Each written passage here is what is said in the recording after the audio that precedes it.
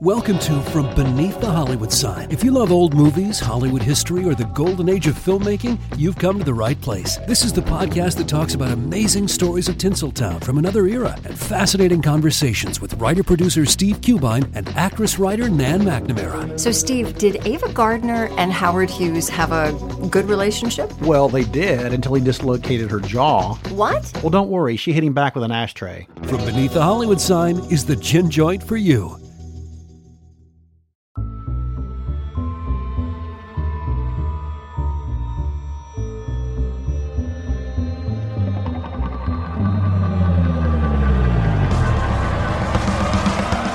This is The Movies That Made Me, with your hosts, Josh Olson and Joe Dante.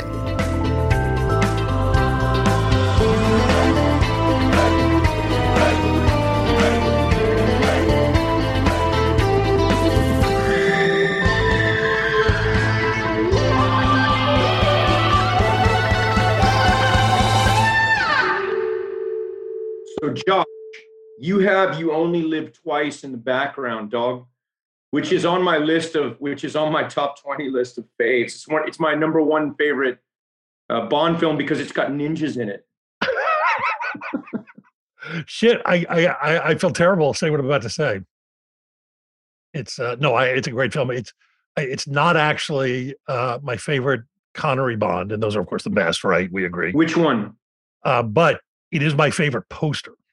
Got it. Which one is your favorite Connery Bond? I gotta go. I'm a purist. I gotta go with From Russia with Love. Yeah, good. That amazing fight in the train with Robert Shaw. So, JJ, are you gonna wait? No, Joe. What? I need to leave him in suspense for a minute. About what? Hang on one second. Just want to finish this up. Don't say a word. Sorry, that's me talking that way to Joe Dante. That's how cool I am. No, the way on this, it has prehensile toes. You can't really see it that he's hanging on the side. But anyway, I just want to tell you before I watched the film and I was like, yeah, let's have this guy on. And Joe was sort of running behind on things. And I was like, he'll probably like it. Was I right, Joe? Was I correct? Did you probably like it? Did you enjoy Day Shift? My question was going to be, is this picture going to get any theatrical release? No. It's a tragedy because this is the greatest audience picture that I've seen in a long time. Thanks, brother. I wanted to squeeze some suspense out of it. I wanted him to. Well, brothers, I'm 54, so I mean, I'm Gen X, and I grew up. I fell in love with movies when I was a kid, but that period of like Big Trouble in Little China, Lost Boys, Fright Night, Evil Dead from the 80s, action, comedy, horror, always really just stuck with me. And the only thing that I've seen that's anything like that was Zombieland recently. Mm-hmm. And they didn't get, it's a great film. I love it, but they don't have the action teeth. Mm-hmm. That's my it's more of a kind of comedy. Were you out here back then in those days? Are you from here? No, I'm from South Texas. I'm from Stafford. Okay. Because I said to Joe, I said I felt like after I watched it that I was at the Village Theater in Westwood in 1988, which is like when I had just moved out here and I was seeing all those movies in theaters, and it was such an amazingly fun this time. is the movie, of course, is called Day Shift, and one of the things that's most impressive about it, aside from the fact that it's your first film as a director, which is astounding. I mean, it's so much better than my first film. Of course, it's 100 times more expensive than my first film, but still, is that you've taken a well-worn genre, the vampire movie, which we all have seen 100 times, and you've managed to reimagine it as something that's totally contemporary, totally fun, and so full of action that there is the first fight scene in this picture has not only unexpected and beautifully choreographed, but it's got a mirror gag in it that I'm amazed no one in the history of vampire movies has ever been able to do. Gotcha. And you guys did it, and it's I tell you, it is so much fun. I haven't seen another movie this year that's been as much fun as this, except maybe And RRR. honestly, as someone who has always wanted to see Jamie Foxx beat the living shit out of a little old white lady, Her name is Karen, by the way. And the guy who gets his head cut off is Chad. fantastic. I'm just joking. Oh, okay. But obviously Joe and I need to prep for this because I really did want to wring some suspense out. It's like he wanted to know what you thought of this film, Joe, and I was like, let's torture him for just a minute. It's a terrific film. I mean, I'm really, really impressed. Yeah, it's great. It's really it's so much fun. By the way, we should say the movie is because we're here with the director J.J. Perry, director of Day Shift, which is going to be on Netflix at the end of this week on August 12th. Watch it. It's so much fun. Don't watch in pieces. Don't watch it on your phone. Have some friends over or go over to a friend's house. Somebody with a big screen. Someone with a big screen, pizza, beer, pot, whatever. Just do what you're supposed to do with these things because it is not a movie that you sit and contemplate by yourself. It is rip-roaring fun. It is, if you look at the trailer, it is the movie it promises and then some. Oh my, yeah. And we don't do that on the show. We don't talk about our guest movies. So we're going to have to cut all of this. But yeah, seriously, JJ, fantastic. And you were, also, I was really, I love that, seeing this more often now. You were a stunt guy. Yeah, I got out of the Army in 1990. I was stationed all over the place. And then I out-processed from Fort Ord, California, which was 7th Light Infantry up in like Seaside, Monterey. I took the 5 south, never made the left turn on the 10 to go back to Texas, just stayed in LA and said, I'm going to do my best to be a stuntman. And I figured if I fucked that up, I'd be right back in the Army and I wouldn't be too far from where I left off. So I just drive back up the 5 and they were saving a chair for me. And I just got really lucky, man. And I'd be honest with you guys, like kind of falling into this business and, being a stuntman and having worked for, 32 years since I got out of the Army and, 150 features, more than 300 episodes of TV.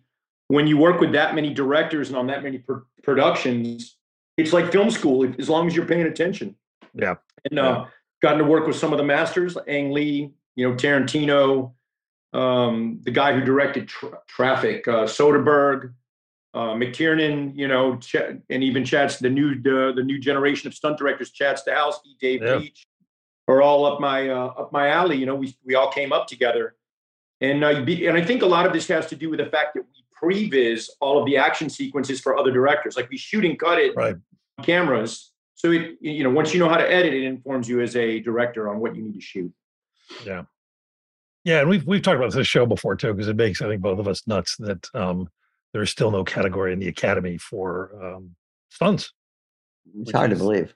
Yeah. I mean, it's not I probably shouldn't be bagging on these folks, especially with one, I think, listening, but it's like there's a PR division in the Oscars and they do amazing work. But the last time I checked, PR people don't actually create the films. Yeah. And yet people who are actually instrumental in designing and even sometimes directing some of your favorite scenes in some of your favorite movies don't get noticed. So I don't think we will get an Oscar because if you give an Oscar to a stuntman, what you're saying is that the actor didn't do it. And when you give an Oscar to a stunt coordinator, you're saying the director didn't do it. And you know how Hollywood is, man. It's kind of like, look, I didn't get in this business for trophies. And I'm super honored. And, I think I'm not trying to bag on the Oscars or the Academy. I'm an Academy member. But for me, the business, the juice for me, the Oscar for me is going to cool places, doing a bunch of wild shit with my friends, tearing stuff up, and then getting on a plane and going and doing it all over where else. That's the juice for me, baby. That's my Oscar.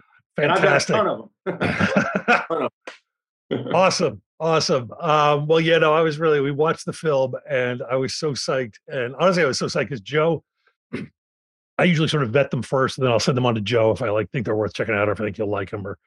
And I was like, I think Joe's going to go for this one. And he didn't just go for it about 10 minutes after he sent me an email going, that was great. He's got this mailing list of friends that he sends stuff out to. And he had written like a 5-paragraph rave review of this thing to everybody going, you got to see this movie. So I'm so stoked. Very, very psyched to have you. And we want to start picking your brain to find out what kind of movies made you, man. What kind of movies turned you on to movies and action. And where you find those contortionists. So looky here, Joe, I'm going to be honest with you. I'm super dyslexic. So when I'm reading, it takes me a while to read scripts, but when I'm editing some of the stuff I do, I watch it in forward and watch it in reverse. I always watch it both ways. And I was doing a movie years ago called Spectral Spectral, not Spectre, but Spectral in Budapest. And I had it was about spirits killing people. And I had this very flexible girl who was on a wire do something weird. And when I watched it in reverse, I was like, oh my God, it looks better in reverse than it does looking forward. I pitched this gag. I pitched the whole contortionist thing shot in reverse to every director that I've worked for since 2013, and nobody wanted to do it. And I never thought I was going to get to direct a film, ever. I thought, I'll be second year director. I'm stoked. So when my chance came, everyone's done the same thing so many times. So the idea is to always come up with something new, something fresh, something that nobody's seen before. Now, we've seen people walking on their hands upside down in The Exorcist, but no one's weaponized or reactionized contortionists. So what we did was we shot it in reverse. But there's a secret magical frame rate that I won't disclose on this, that I'd be happy to sell to whoever wants the highest bidder, that you have to use to make that work. And there's a lot of tells, like hair, clothing, smoke in the background. You can't have any of that because it'll make the reverse look like reverse. Yeah. It works great. I didn't even notice. I mean, it was just such an amazing scene. Well, cool, man. Well, so did you grow up on movies? Were you like a movie kid? Were you, I did, like growing up in outside of Houston, Texas, so I started martial arts back in 1975 when I was a little kid. So that's why you see my list is very heavily martial arts influenced. And that was one of the reasons when I saw Enter the Dragon with my uncle in the movie theater back in 1973, just after Bruce Lee died, I was probably 6 years old and I lost my mind. I was like, oh my God, I want to be that dude. Why? Woo! I was running around the house. So I got enrolled in martial arts and Taekwondo program. And that made me really interested in action movies, especially Hong Kong action movies. And if you go through that list, like you see from the 70s, like Enter the Dragon being one of the first ones that influenced me. Then there's another movie that Bruce Lee directed called Return of the Dragon. That was the only movie that Bruce Lee directed. And he tried to inject a little bit of his Zen and philosophy into it. But then there's Rocky as well. I thought that Rocky is. I want to kind of take a minute and sort of walk through each of them and talk about how they impacted you. Sure. Because like with Enter the Dragon, it was such we're about the same age, and there was a weird cultural thing, man. I remember it's interesting because I'm from Philly, which is East Coast urban, and you're in Texas, and the same thing is happening. That's right. Kids just losing their mind for Bruce Lee. It seemed very organic. We didn't live in that world where you could market something like that and make it happen. What for you was it like when you saw him, or when you think about him today? What was it that really popped? Because I'm always grappling with that. Why was he such a phenomenal star? The perception of when you watch him fight, he never gets hit. He's like a hot knife going through butter through 100 people, which is, complete movie hero-esque. And when you're young, you're like, oh my God, he just killed 100 people. Where it's not extremely realistic. I can tell you from a guy that's had 186 amateur fights. It's not 100% realistic to get into a fight and not get hit. But it really resonated with me, wow, he's powerful. And that's when the audience sees it, the audience believes it. And not to say that he wasn't not an amazing martial artist, he was. And the movies that he did and the action that he created kind of pushed this wave of movies up that I'm kind of still riding on, which created the Jackie Chans and the Jet Lis and the Van Dams and the Steven Seagals and the Chuck Norrises, who I got to do 100 episodes of Walker with, by the way, back in the day, who I'm a big fan of. He used to tell me Bruce Lee stories all the time. But it was definitely that style of, hero-esque choreography where he couldn't even be touched. I thought that was amazing. Yeah. No, and it was, I guess, at the time too, because it was sort of new to the culture. Absolutely. Just martial arts in general, and we all thought we could be kung fu stars or, kung fu masters. You went the extra step of actually pursuing that. I just watched the movies over and over again and figured I'd learn that way, which, in case you were wondering, that doesn't work. It does not work. Good way to hit yourself in the head with nunchucks a lot, though. Yes. Yeah. Are you good with those? Was that a thing you got into? Yeah, I mean, initially, as soon as I saw Enter the Dragon, I cut a broomstick up and I got a whipping for it. I cut a broomstick in half and put a shoestring between them. And my grandma came home and hit me with a slipper for doing that. And I also lumped myself up proper. But, of course, and then in front of every mirror, I would get in front of mirrors and woo, walk sideways and all that. So yeah, it was definitely a big influence, and it made me train really hard. It made me want to be really great at martial arts. And I'll tell you, martial arts for me was, it's what made me into a soldier, and joining the army is what made me into a man. I was already a soldier from being in the martial arts school, which was, partly because of Bruce Lee, why I started martial arts.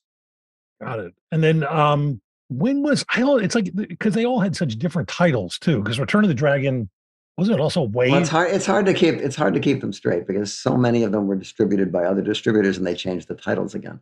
Right. And so and then there were the imitations, there were so many imitations, and they all had similar titles too. Yeah, but Return of the Dragon, I remember. I can't remember. It was so long ago, and I haven't. It came out. Didn't it come out before Enter the Dragon somehow as Way of the Dragon, or am I completely? Yes, it was Way of the Dragon. Yes. Yeah, and then I think he shot it in 69 or 70, and they shot it in Rome and in Hong Kong.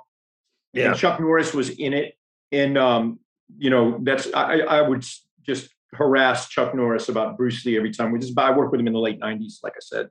Yeah. So I would just harass him about Bruce Lee stories. But did he enjoy that, or do you think it got annoying after a while? No, he's cool, man. Chuck Norris is like he's what a gem of a human, and a great martial artist, and a great, just a great dude in general. Very generous of spirit. And then there was Bob Wall, who recently passed away, that Bruce Ey fought. He's the guy who had the cut on his face, O'Hara. Oh yeah, sure, yep. He was always out there on episodes of Walker. So when I would get the two of them together, it would be a Bruce Lee love fest. So, I would just, hey, tell me more about, philosophy. And he said, oh yeah, we'd go over to his house and kick the bag and hang out and, talk story and talk theory. So yeah, it was a lot of, it was a lot of fun getting to work with those guys and hearing all those Bruce Lee stories. I feel like it comes in waves too. I feel like we're sort of in a wave right now of sort of martial arts movies again, where you're getting people like in your film, and we've had him on the show, the great Scott Adkins, for instance. And there's this kind of wave of these guys, like sort of a new generation of great martial arts action stars. And it seems to come and go, but it always comes back because there's just no getting over just the sheer physical beauty of that stuff. It's cool. Come on. Yeah. I mean, it is. And one of the things I love is there's always a moment when, I haven't done a long time. I'm married and she loves this stuff, but a long time ago, there's always the thing when you'd show a girl her first martial arts film, assuming she had not seen this stuff. I don't want to see people fight. And then be like, oh shit, it's like ballet. You're like, yeah, it is. It's incredible. So interestingly, I go back a little ways with Scott Adkins. In 2003, we did a movie called Undisputed 2 together in Bulgaria. Okay. And did the tournament, and then I did The Shepherd. Then I got Wolverine X-Men Origins, and then I brought Scott to put him in the faceless mask thing, and for Ryan Reynolds, the Weapon X thing. So I have a long-standing friendship with Scott, and there's no way I do a movie and I don't put Scott Adkins in it because he's one of my favorite people on the planet. Oh, that's fantastic. Yeah, he was a great guest too.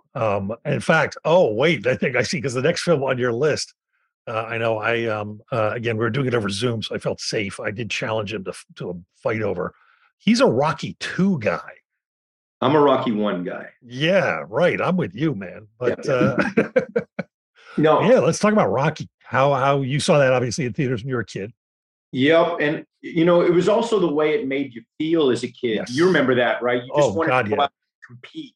You just wanted to. You felt like, as every kid probably does. I mean, at least I did. I felt like an underdog a lot of the time, so I always felt like I've got to work harder than everyone else. And it really spoke to me. I'll never forget it. The way I felt coming out of that movie. Like I just wanted to run home and hit the bag. And go to a tournament. And it was the way it made me feel. And look, the rest of the Rocky films are great too. Don't get me wrong. I wasn't as much a fan of Rocky 5, but 1, 2, 3, and 4 were all great films. And Stallone directed 2, 3, and 4, and 5, if I'm not mistaken. And I've got to work with him a half a dozen times or so. I'm a big fan. I think he's a tremendous director, and I think he's a great actor. But there comes a point in every franchise where you have to think about, how far are we taking this? Right. I just did Fast and Furious 9 2 years ago, and they're doing 10 right now. But great films. I love them because I make a ton of dough. But you know where I'm going. Yeah, no, I mean, but one of the things I love about Stallone is that he was so, that's such a smart move to take the turn that he did to go into Creed and to become a supporting character in your own franchise. Yep. I just think it just made people love him all the more. I think he's a genius. I just did a movie with him called Samaritan not too long ago before I did my movie. It comes out like in 2 weeks after my movie, which was a lot of fun. It's about the over the hill kind of superhero guy that's dying. It's actually pretty good. I hope you guys check it out. Oh, great. Yeah. And I the other thing too is he never got, I guess he did get credit, but it just feels like people were always trying to take it away. The script for Rocky was so damn good. Yeah. And just that dialogue was so amazing and just gorgeous. And people kept trying to sort of like make him out to be some kind of meathead. And you're like, this is a beautiful screenplay. Burgess Meredith. Oh yeah. Come on. Women weaken legs. Come on. What a, I mean, and Carl Weathers, man, that whole cast was just rock stars, man. It was just stacked. The deck was stacked full of aces, you know? Yeah. Actually, Carl Weathers was, I met him at some French film festival here in the States. He's a giant French film aficionado. Oh no. Which was fun. But but I'm like I saw Rocky in Philadelphia by you. And I ran out and immediately, Joe knows where I'm talking about. It was one of those theaters on Rittenhouse Square, Joe. Mm-hmm. And I ran out and immediately did laps around Rittenhouse Square. Ran up the stairs. Did you run up the stairs? Oh, everyone's done that. Yeah, sure. But here's the thing. I don't want to shatter any of your dreams. If you actually tried, and I guarantee you're in way better shape than I am, but no one is in good enough shape to actually do the run that Rocky does. Yeah. I believe it's like 72 square miles or something like that. He just goes everywhere. But imagine that Steadicam operator having to run up those stairs with him, man. Imagine yes, hugging that big piece of metal.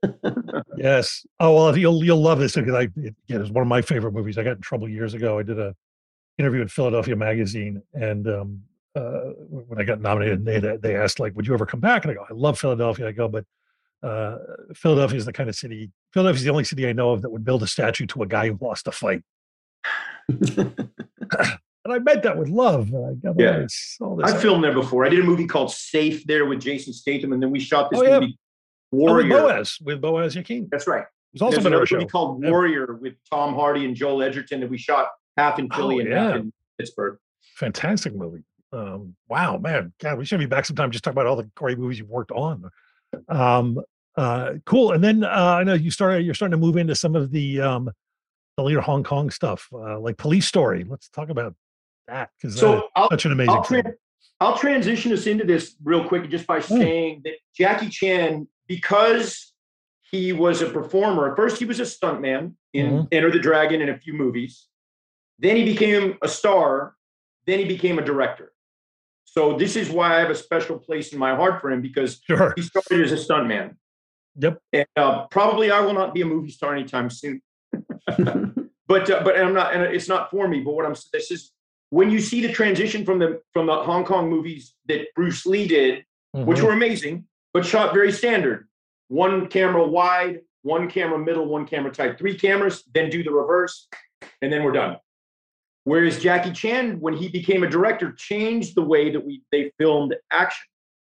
He took the puzzle and cut it up differently and put it together differently. It was like 5 shots, cut, 5 shots, cut. So it was almost like a game of pool.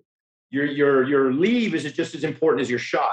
So the way that they shot it, he would cut it in the camera. He would edit it in camera. He knew where he was going. So it changed the rhythm of the fighting. It actually made the action the star of the movie in a strange way. And that really resonated with me. And I'll tell you, Police Story, the first one that I saw was Project A Part 1. Oh, yeah. The one that I saw difference between the huck, yup. And then all of a sudden it was like, what's going on? It was just viscerally different. Project A. And then he went on this run. It was probably like 1981. And then he went on this run as a director, getting bigger budgets and bigger budgets. Armor of God and Police Story are my 2 all-time favorite Jackie Chan films. And he did Police Story after he did Armor of God. Police Story might be one of the biggest, cleanest. Police Story, they stole, Tango and Cash stole the opening bus sequence from them. Do you remember? Oh, that's right. Sure. Bus and he pulls a pistol. Yep. And Rapid Fire stole the whole upstairs business from him with the clothes rack on wheels. It's because we didn't have the internet back then.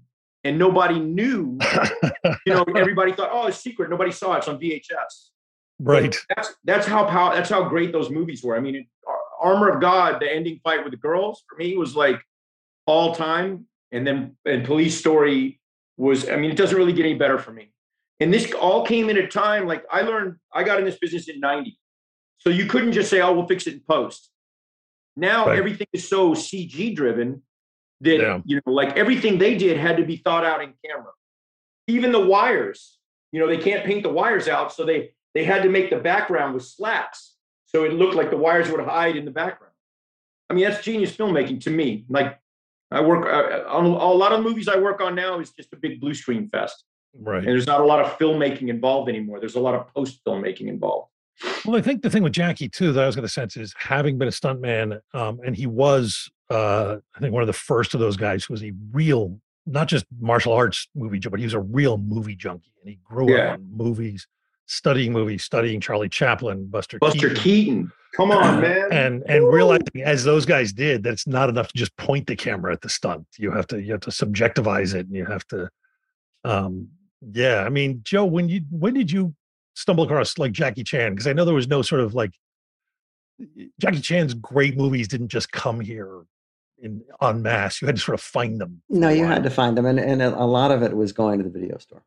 Yeah, because these movies didn't just play at your local Baijiu. You had to look for them. If you're a big city, you could find them. There are enough grindhouses and places to run old movies, but it was video that really did it. I mean, that was and once there's a section, and you get one out of the section, then you go back and you want more. They're all in the section, and then you can go through the various stars and directors and all that kind of stuff, and John Woo and all that stuff.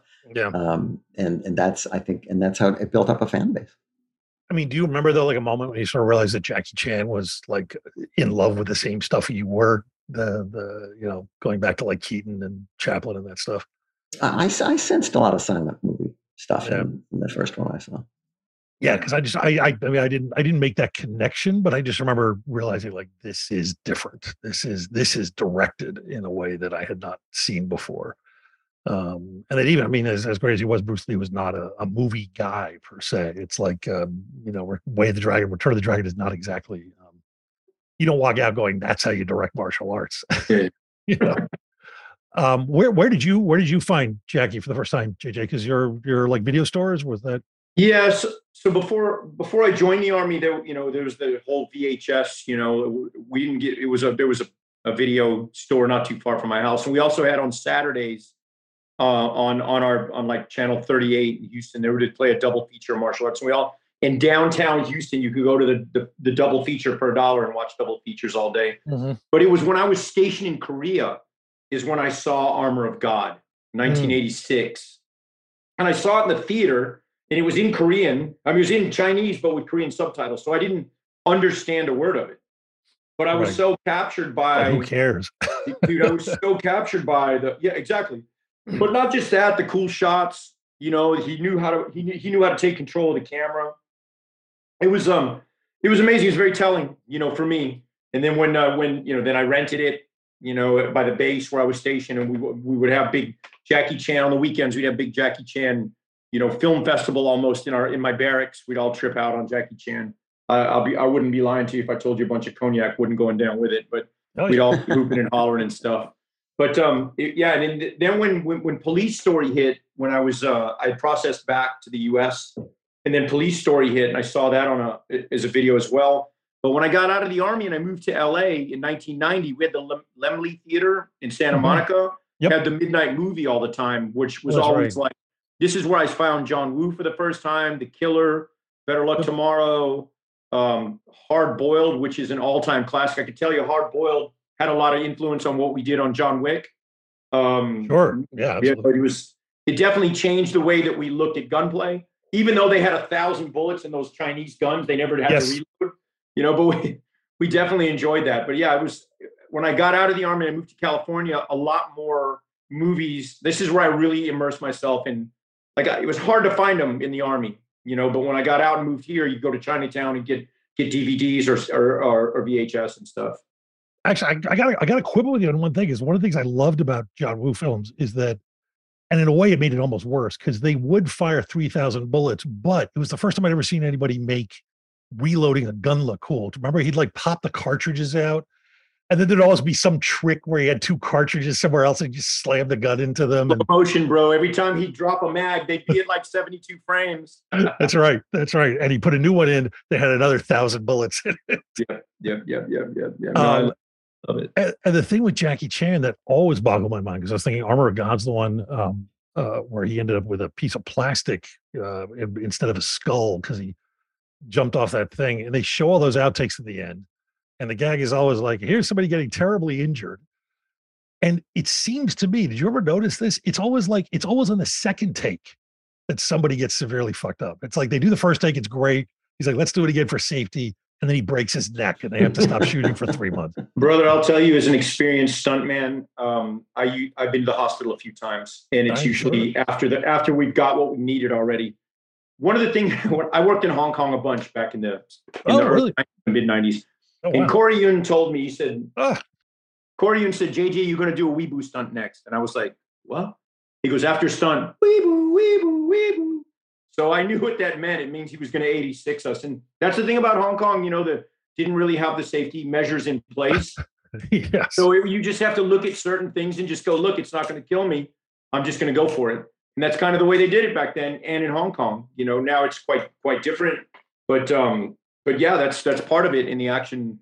It's almost like a stripe for the tiger. It's almost a bragging right in Hong Kong. If you get carted off or you get some stitches, you can go, hey, look. Jesus. Yeah. It's like a map, a road map of your career. Good God. I'll stick to screenwriting. Hey, we're just going to take a break from our conversation with JJ Perry to give a shout out to our sponsor, MoviesUnlimited.com, the movie collector's website, who are not only huge fans of our show, but they feature many of the movies we discuss here, especially the ones with ninjas, so you can easily find them to add to your collection. Sure, you can stream a lot of stuff these days, but when you buy your favorites, you watch what you want, when you want it. There's usually a ton of great content and bonus features like director's commentary, deleted scenes, all kinds of other stuff. Plus, you have it in your hands. You're not going to wake up tomorrow and find out that it's gone because of some licensing garbage. Want to learn how you can make smarter decisions with your money? Well, I've got the podcast for you. I'm Sean Piles, and I host NerdWallet's Smart Money Podcast. On our show, we help listeners like you make the most of your finances. I sit down with NerdWallet's team of nerds, personal finance experts in credit cards, banking, investing, and more. We answer your real-world money questions and break down the latest personal finance news. The nerds will give you the clarity you need by cutting through the clutter and misinformation in today's world of personal finance. We don't promote get-rich-quick schemes or hype unrealistic side hustles. Instead, we offer practical knowledge that you can apply in your everyday life. You'll learn about strategies to help you build your wealth, invest wisely, shop for financial products, and plan for major life events. And you'll walk away with the confidence you need to ensure that your money is always working as hard as you are. So turn to the nerds to answer your real-world money questions and get insights that can help you make the smartest financial decisions for your life. Listen to NerdWallet's Smart Money Podcast wherever you get your podcasts. And how about like Thai stuff? I'm sure you've seen all that stuff like Ong Bak or... Bro, so listen, for me, when I saw The Matrix come out, I got sad because it was an over the top wire work festival that I thought was cool. Chad Stahelski doubled Keanu Reeves, who's my dear friend, and I called him out. But I got sad because I thought, oh man, you can't make a badass movie for less than 30 mil, which that's what the budget was on that back then, which is probably like 150 mil now. And then Ong Bak shows up. It cost $1 million to make, where it was amazing. And I worked with Tony Jaa on his first movie, Mortal Kombat 2, while we were filming in Thailand. He was a stuntman that doubled for Robin Shou. That's where we met. He was only 16. And he was amazing. Like it was like one day God was making a tiger and he accidentally made a man and says, oh, we'll just throw this one. That's Tony Jaa. Scott Adkins is kind of like that too. But it was a real pleasure. But yeah, it was refreshing for me. And it was probably a year or two after that I went and did Undisputed 2. So it really inspired me to try and see a little further and not rely on wire work or tricks, but just to rely on the physicality of my performers. Yeah. That's a good point too, because I love The Matrix, but you're right. It felt like for a little while, it sort of made it impossible to do straight martial arts films. And people had to rediscover it and find new ways to kind of make it look good. That's right. Have you guys watched Korean cinema? Sure. Yeah. No, absolutely. I mean, I think it's I think they're making the best movies in the world right now. It's insane. Agreed.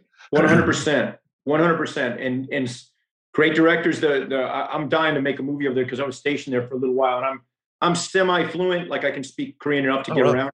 It's on my bucket list to do a movie in Korea for sure.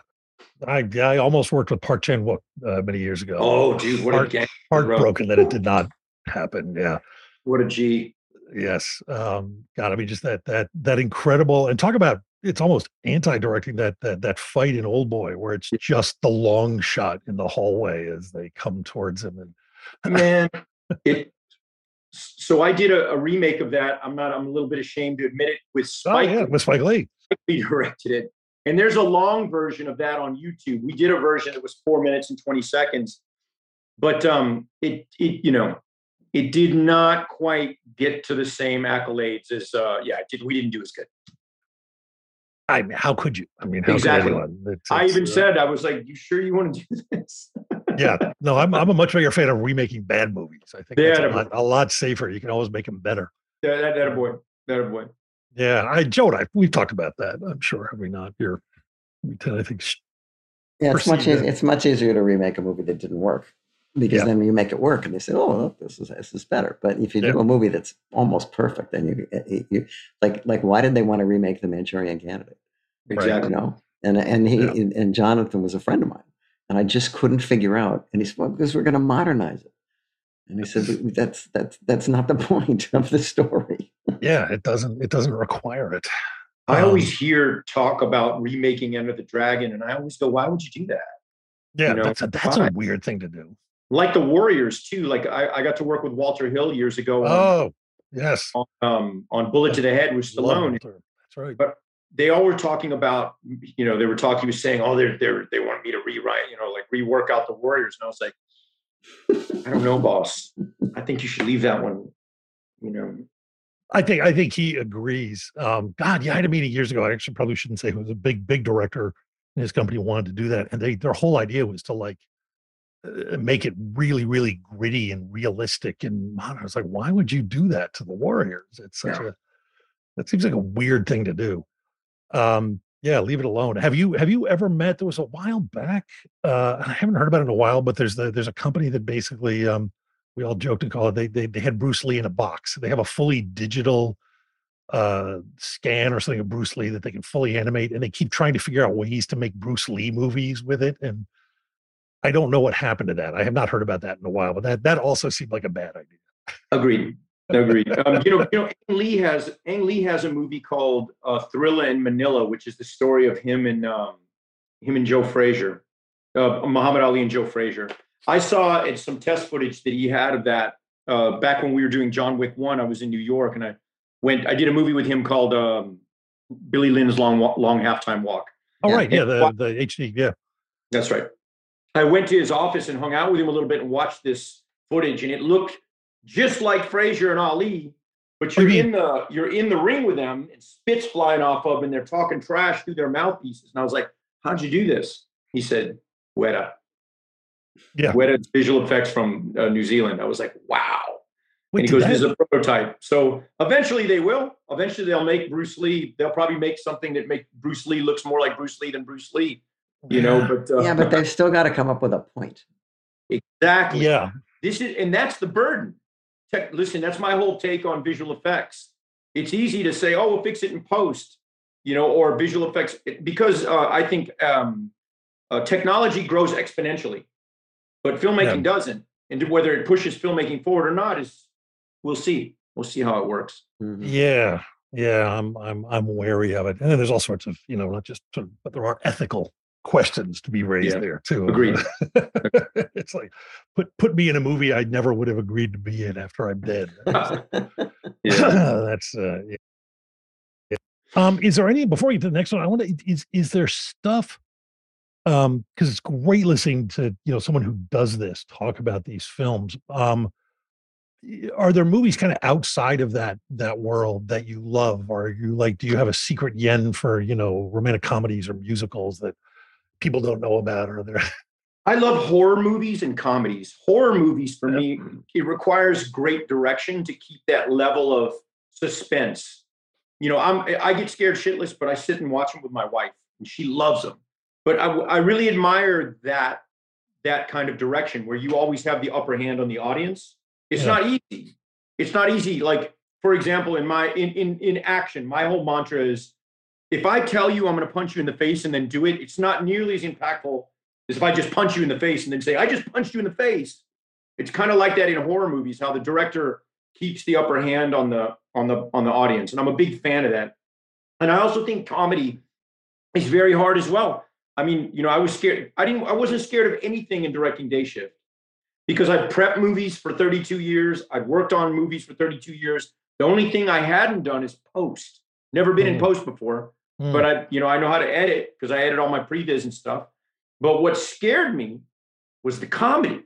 Sure. But what I learned, what I was betting on is that if I had great actors with great comedic timing and created an opportunity for them to succeed, what I did was I wrote down a list. I learned from Paul Feig, who I worked with on the movie Spy, who's a director that he did Spy.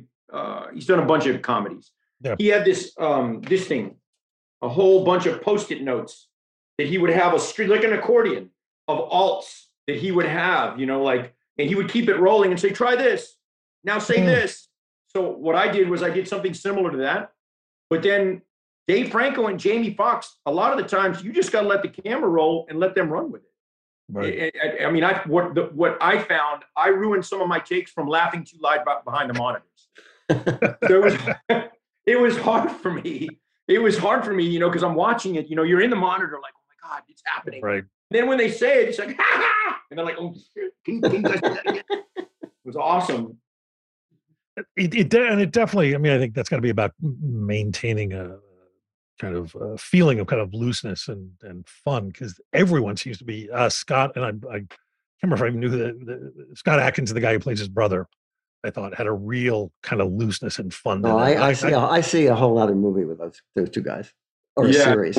Yeah. Oh God. Yeah. Yes. What are they? Lithuanian or something? No, they're Armenian. The Nazarian brothers. That's right. Glendale, coming out west. So I had a good friend named Petrosian, Armin Petrosian, that I was in the army with. And he was basically loose. They were based on his character. He would eat chicken for every meal. He always had a drumstick. Petrosian, he's like my brother. He's not with us anymore, but he was a dear friend, and he was an homage to my old buddy Armin Petrosian. And Snoop Dogg's character was actually an homage to my old platoon sergeant.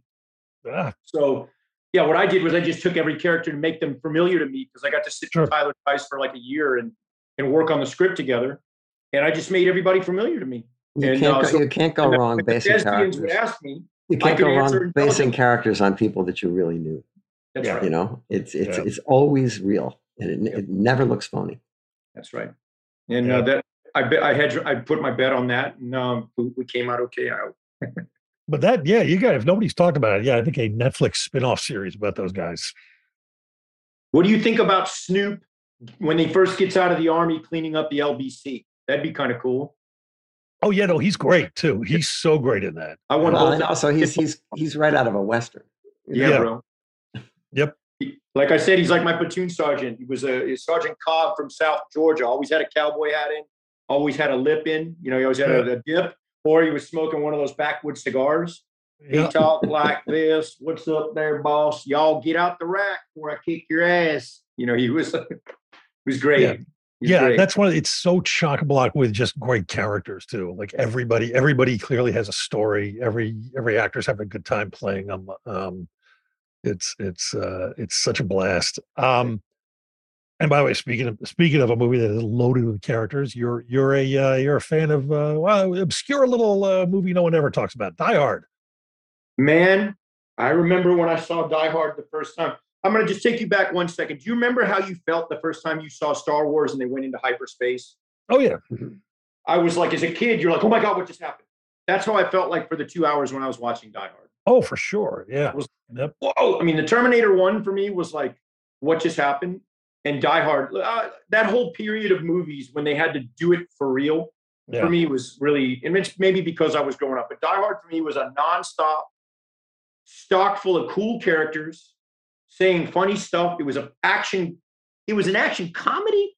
Yeah. I don't know if you could call it a comedy, but I think it was funny. You know, no, it's funny as hell. And I'll tell you, but serious.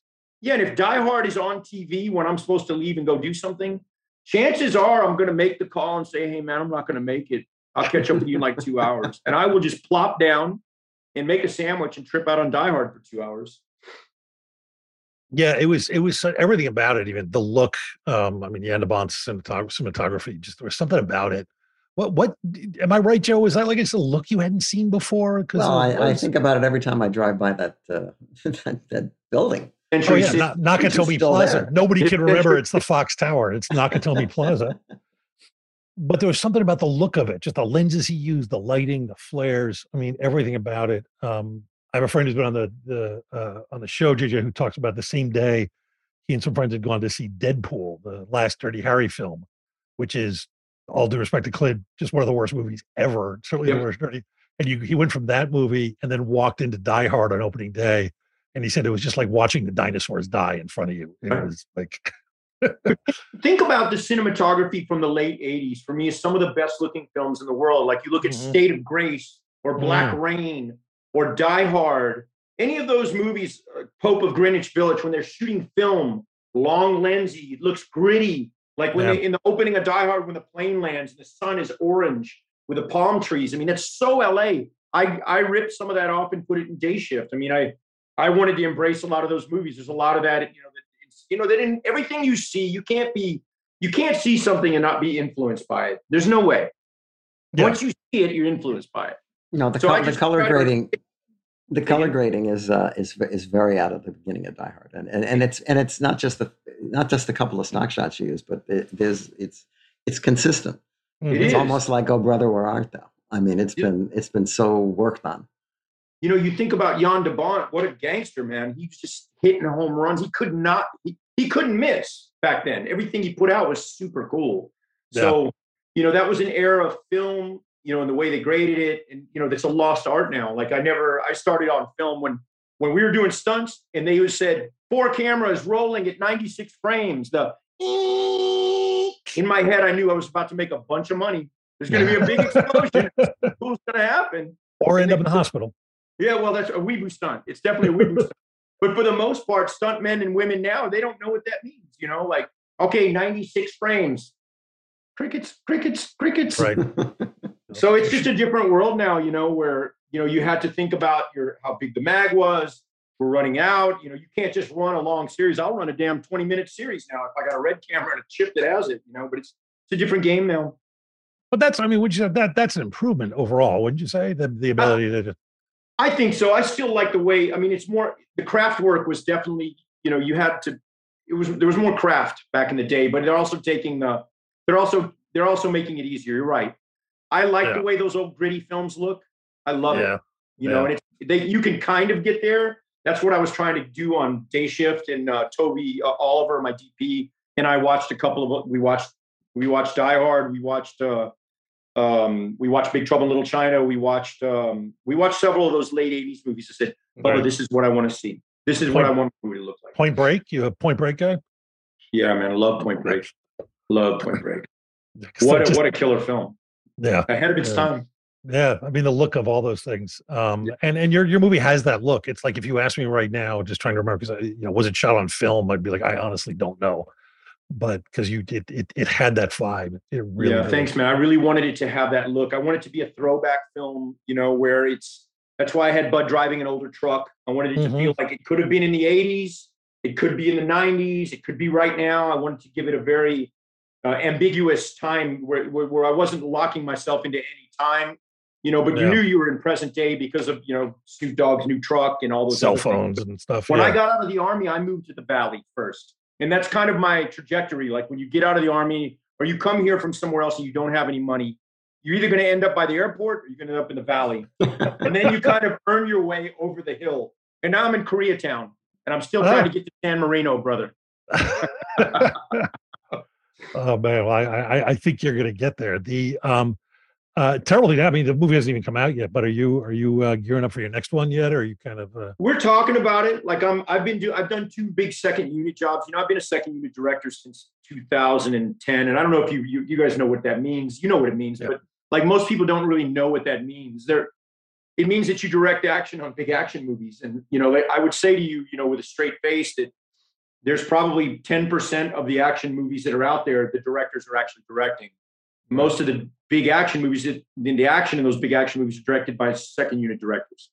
So, what that does, and I will tell you now, as a guy that's done both now, I've got to look behind the curtain. I would tell you it might be a little harder to direct a big car chase when you have to lock up a city and you've got 17 cars, 2 motorcycles, a helicopter, and explosions going on, than it is to direct 3 guys in an office doing some comedy, if you have the right 3 guys in the office.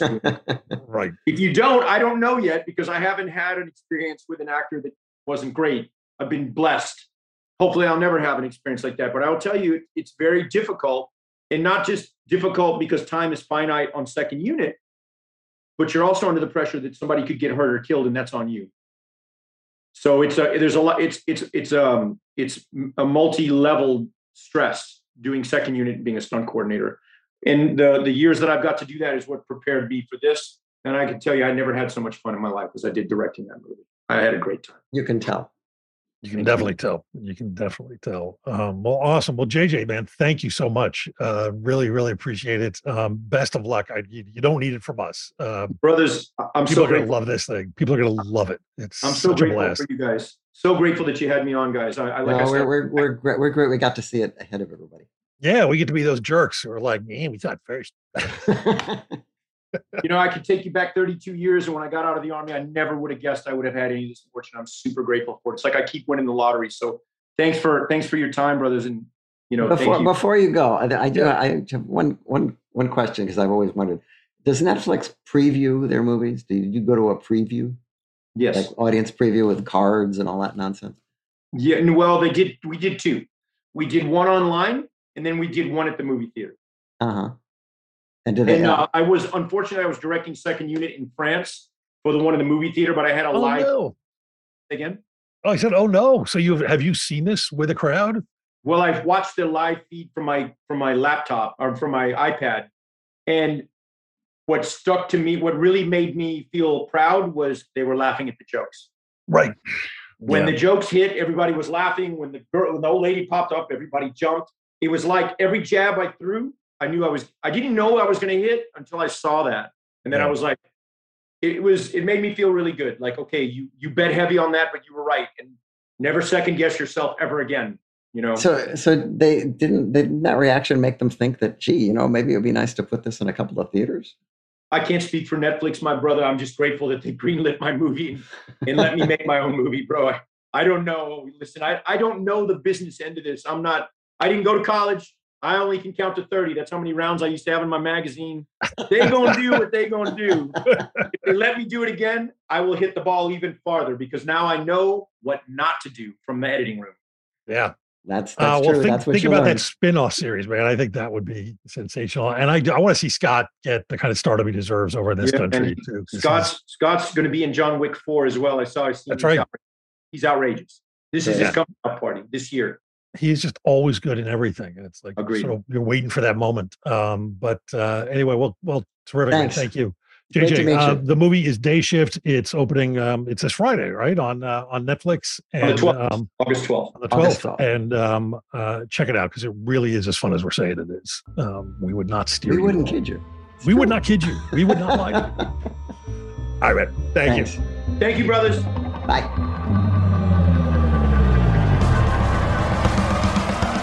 Our show was recorded from several well-stocked bunkers. We can't wait to get back to beautiful downtown Burbank. We're the official podcast of trailersfromhell.com, the best damn movie website there is.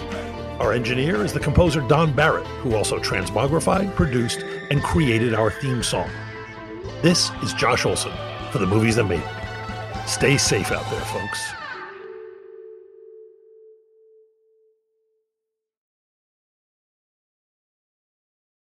Hi, I'm Neil. And I'm Ken. And we are from the Triviality Podcast, a pub trivia-style game show where a lack of seriousness meets a little bit of knowledge. Join us each week for an hour-long game of general knowledge trivia featuring special guests from around the world, plus tons of extra themed episodes.